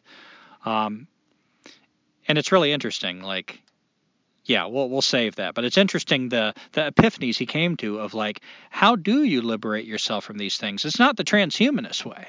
It's not the way of, like, trying to live as long as you can with more technology. Like, he realized that underneath, it wasn't disease and old age and death that was the problem. And that stemmed from that middle way. I look at the middle way as kind of like cultivated ground. Now that he's leading, it's like Carlos Castaneda. I know I keep always bringing things back to Carlos Castaneda. But the way Don Juan said, look, stop having sex, eat this way. He really, like, had him do certain things in life. And he's like, you're storing up energy. That energy can be turned into knowledge, but no knowledge can be had until you have the energy stored up. I look at the middle way as exactly that. Mm-hmm. He was trying to bring Carlos Castaneda closer to what might be like a need level, storing up energy. Yeah. So I feel like that's kind of what the Buddha discovered with the middle way, is he was storing up energy, leading a disciplined, need level life. And from that fertile ground, understanding was bound to spring. It was the ripe ground. It was only just a matter of the seeds blowing in and growing. Yeah. So. And something else before I forget about the four, it was called the 4 passing sites. That was about the old age, sickness, death, and the ascetic. The 4 passing sites. You might be like me, and you hear that story and you think you understand it, but then do you really deeply understand what it means to not see death and sickness and old age in your life? Now, there are people obviously who have seen this a lot, or even just impactfully, like in their very close-knit family. I would say almost everybody has. So what do you mean when you say that? I take it you mean something different. Well, I guess it's like that story of the woman whose baby died, and the Buddha said, I can help you go gather mustard seeds from every house where death is not visited. Yeah. And so she realized that every house death had visited. Yeah. So likewise, every person out there has been in contact with disease, with aging, and with death. So what do you mean that people aren't seeing it? I guess I was getting into, like, what the Buddha had to work on in himself with his fears, his very primal fears of death. Because we can see someone, whether it's a pet or a family member, die. Like, we could even be there for their last breath. But that's their experience. That's their death. That's not our death. So just getting to the real deepest root of what Siddhartha was trying to rid himself of. That's, I mean, like I was saying earlier, those things still worry me. It's not like I can be okay with my death. I'm not there. Yeah, you're not enlightened. Yeah. I mean, even when you think like, all right, I've kind of made some peace with getting older, or some peace with, well, I may or may not, get COVID or whatever. Who knows? Yeah. But that doesn't, it doesn't get to the root of the fear.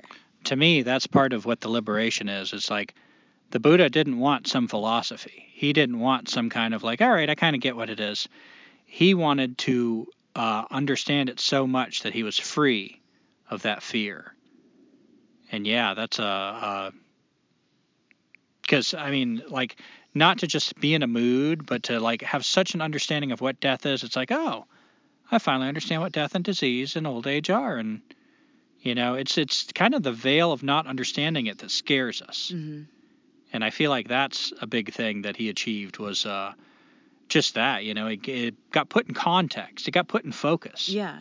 And he's like, oh, yeah, it doesn't make – actually, this is what's making me afraid of death, and that makes no sense. And he embodied it, internalized it so much that it freed him. It's like, I just went away. Yeah. I'm not pretending. It's gone. Now, on the opposite end, I was just wondering and musing, and this might not be the best fit for this, but I thought I'd just throw it in there. So I was just wondering, like, well, what are some other weaknesses that humans have? And the reason I was looking that up specifically was in relation to all this artificial intelligence stuff. Like, what are the weaknesses of human beings? Now, you could say, well, humans aren't as strong as, or they're not as fast as blank. But what are those things that are happening in our minds that can be exploited? That might be like what Mara would focus on to try to distract you away from being... Oh, you're getting into the next chapter. Yeah. You're going to make me talk about the next... No. So I looked up, there was like a list of 10 most significant human weaknesses. This is from exploringyourmind.com. I bet that everything on that list is going to fall under one of three umbrellas. Okay. Craving, aversion, or ignorance. All right. Can we go down them one by one, and I'm just going to say which one it fits under? Cowardice. Aversion. Selfishness. Craving. Antipathy. What the hell's antipathy? It's like, I think, the opposite of empathy. Oh, God, I guess that would be self-centeredness. Or like kind of despising. Ignorance. And misunderstanding. Lack of concentration. Ignorance. Distrust. Aversion? I don't know. Impatience. Oh, well, see, some of these, I wonder if they dig deep enough. Impatience could be a craving. You're impatient because you're craving the next thing you're going to do. Mm-hmm. Or an aversion, like you're kind of not settled. You don't like having free time. Like. Yeah, I mean, these are... Yeah, there's no right answer. Yeah. I don't know. Envy. Craving. That's an easy one. Resentment. Aversion. Dependency.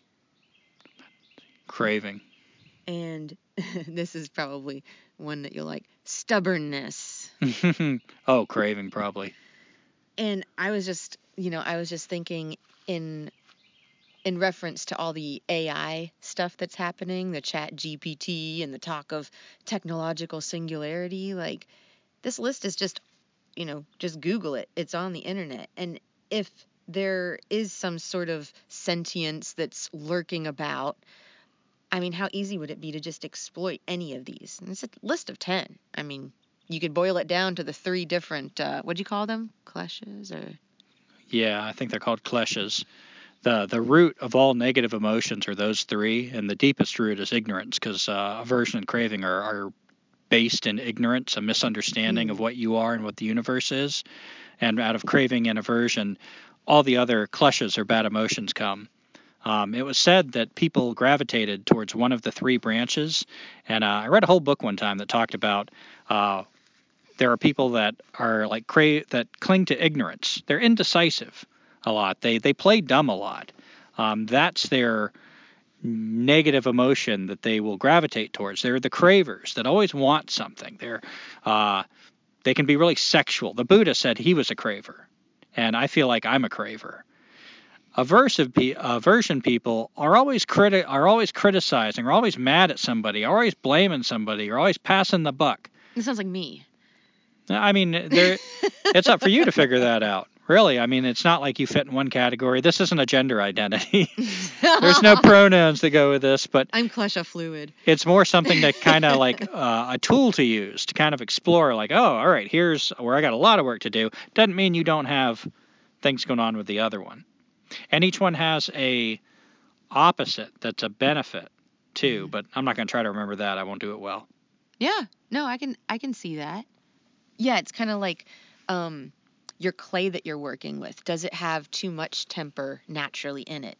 Does it does it not hold the shape? And what are things that you can add to that? You know what I mean? As far as like getting the right balance.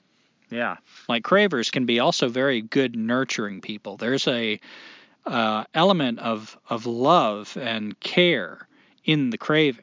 It's just the dark side or the light side. Of people with aversion, there's also a organizational principle. They can be the people that make hard decisions. They can see how to improve things. They can help people face truths that they're not necessarily wanting, but they need. That's the other side of that aversion. That can also be mean and defensive. And ignorance can also be have equanimity, open-mindedness. Like, I'm not discriminating. I'm not discerning. It's all, I see the bigger picture. You know, so there's the balance. Mm-hmm. So, anyway, I think I'm starting to lose my voice and it's getting late. Do you have anything else you want to say about the Mitul Way? It's the Japanese. The Japanese is killing me. You gotta have water with Japanese. Aw. No, I really I liked what you shared, and yeah, I think it's really nice to reflect on just little tiny bites of the stories, because you hear it and it's like, okay, whatever, milk, rice, whatever. But I mean, really thinking about why that? Why was this handed down? And what lessons can I take from it and implement in my life? Yep. So I hope you enjoyed our exploration, and please write us any ideas or any ideas you have about it. Send us a message. And let's see, there's a couple things I wanted to say. Well, one thing, Teresa's starting a pet sitting job tomorrow, and she's going to be pet sitting for almost a month. She's going to be in the town, and it's like 2 jobs. One of them, like the vast bulk of the time, is at one place. Both places in the city that she's pet sitting are right next to busy roads. Yeah. Like, man. Every road is a busy road to us, though. No, it's an actual busy road. Yeah, well, yeah. By anybody's standards. Yeah. And so I'm going to visit her as much as I can, but I'm also going to come out here in the country because this is our last month coming up around here, and then we're heading to the mountains. So I'm going to try to get as much pottery fired as I can and try to use my time constructively. But that's going to be interesting. So next time you hear from us, it'll probably be indoors. Boo. And thanks again to Stephen from California. My God, he said he was going to send us an AeroPress. And we get this box, which, by the way, the box looked like it had been opened. So it was opened. Stephen, if you tried to send us any cocaine or anything, they got that. No, they got that. He sent an AeroPress, which, if you're not sure what that looks like, it's sort of in an X-ray machine, probably sort of kind of looks like a bong. A pipe bomb. A pipe bomb? I think too? it looks like a pipe bomb. Oh my God. And then he also sent us an iPad. So what kind of like trigger device does that shit look like? With like a external hard drive thing that has files on it of like different stuff that we can check out that's cool. And also a bag of dog treats for Sherlock and a bag of whole bean coffee with a coffee grinder, like a hand coffee grinder. Holy crap, that coffee is good too. Yeah. And then he took and he put it in a box and mailed all the suspicious looking stuff to a guy named Gumby.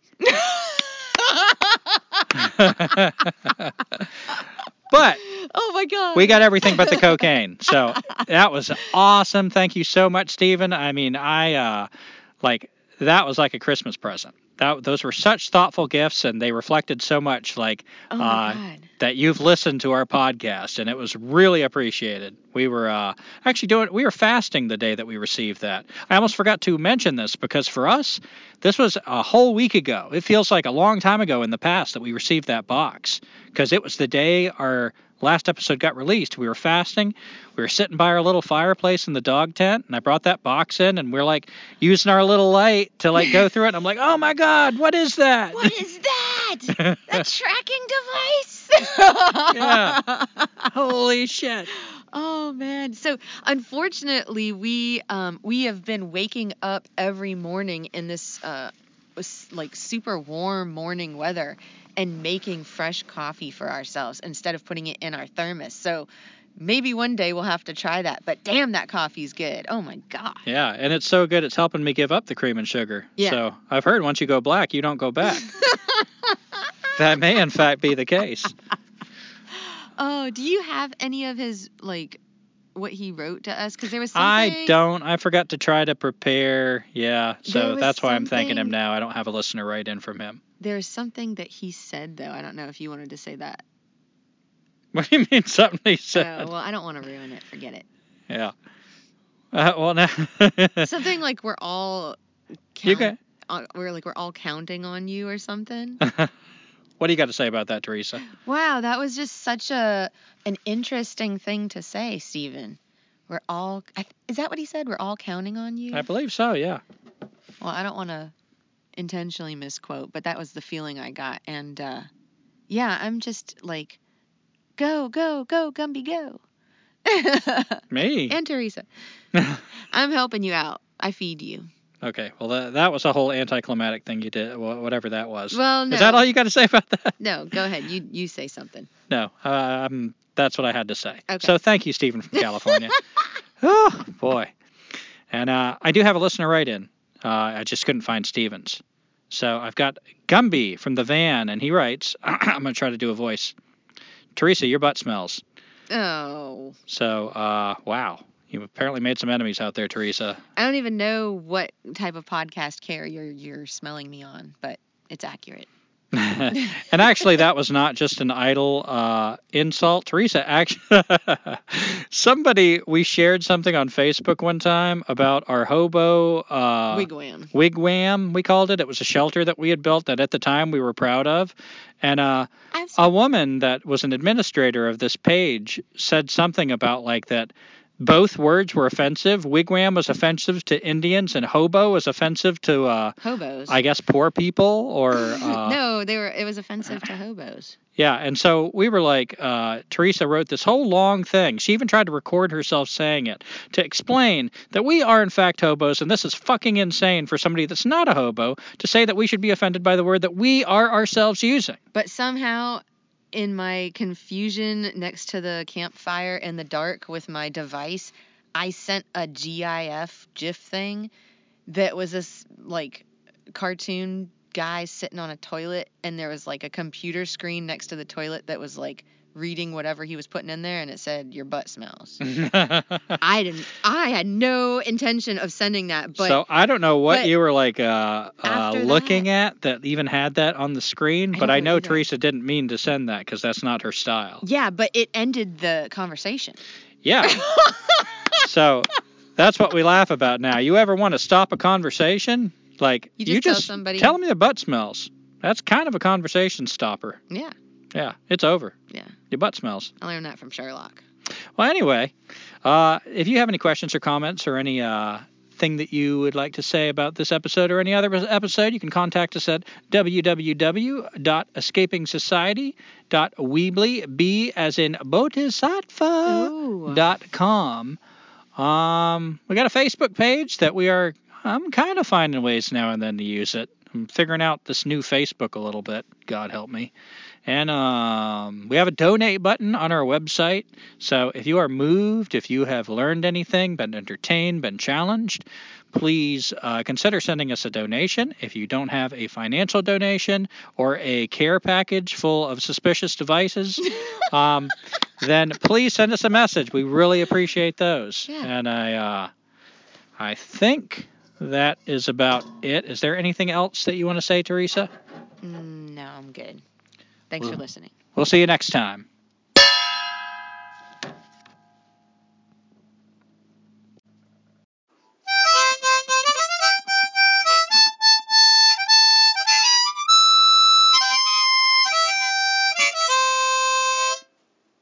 Oh, society sucks and we don't need it. It's killing your kids, so why do you feed it? They'll tell you to stay, but you don't need to heed it. You can give them the finger. There's no time to linger. So, thank you for listening to our song. It's not very good and it went kinda long. Don't care if you like it, 'cause we'll be gone over that next horizon. We ain't got no address.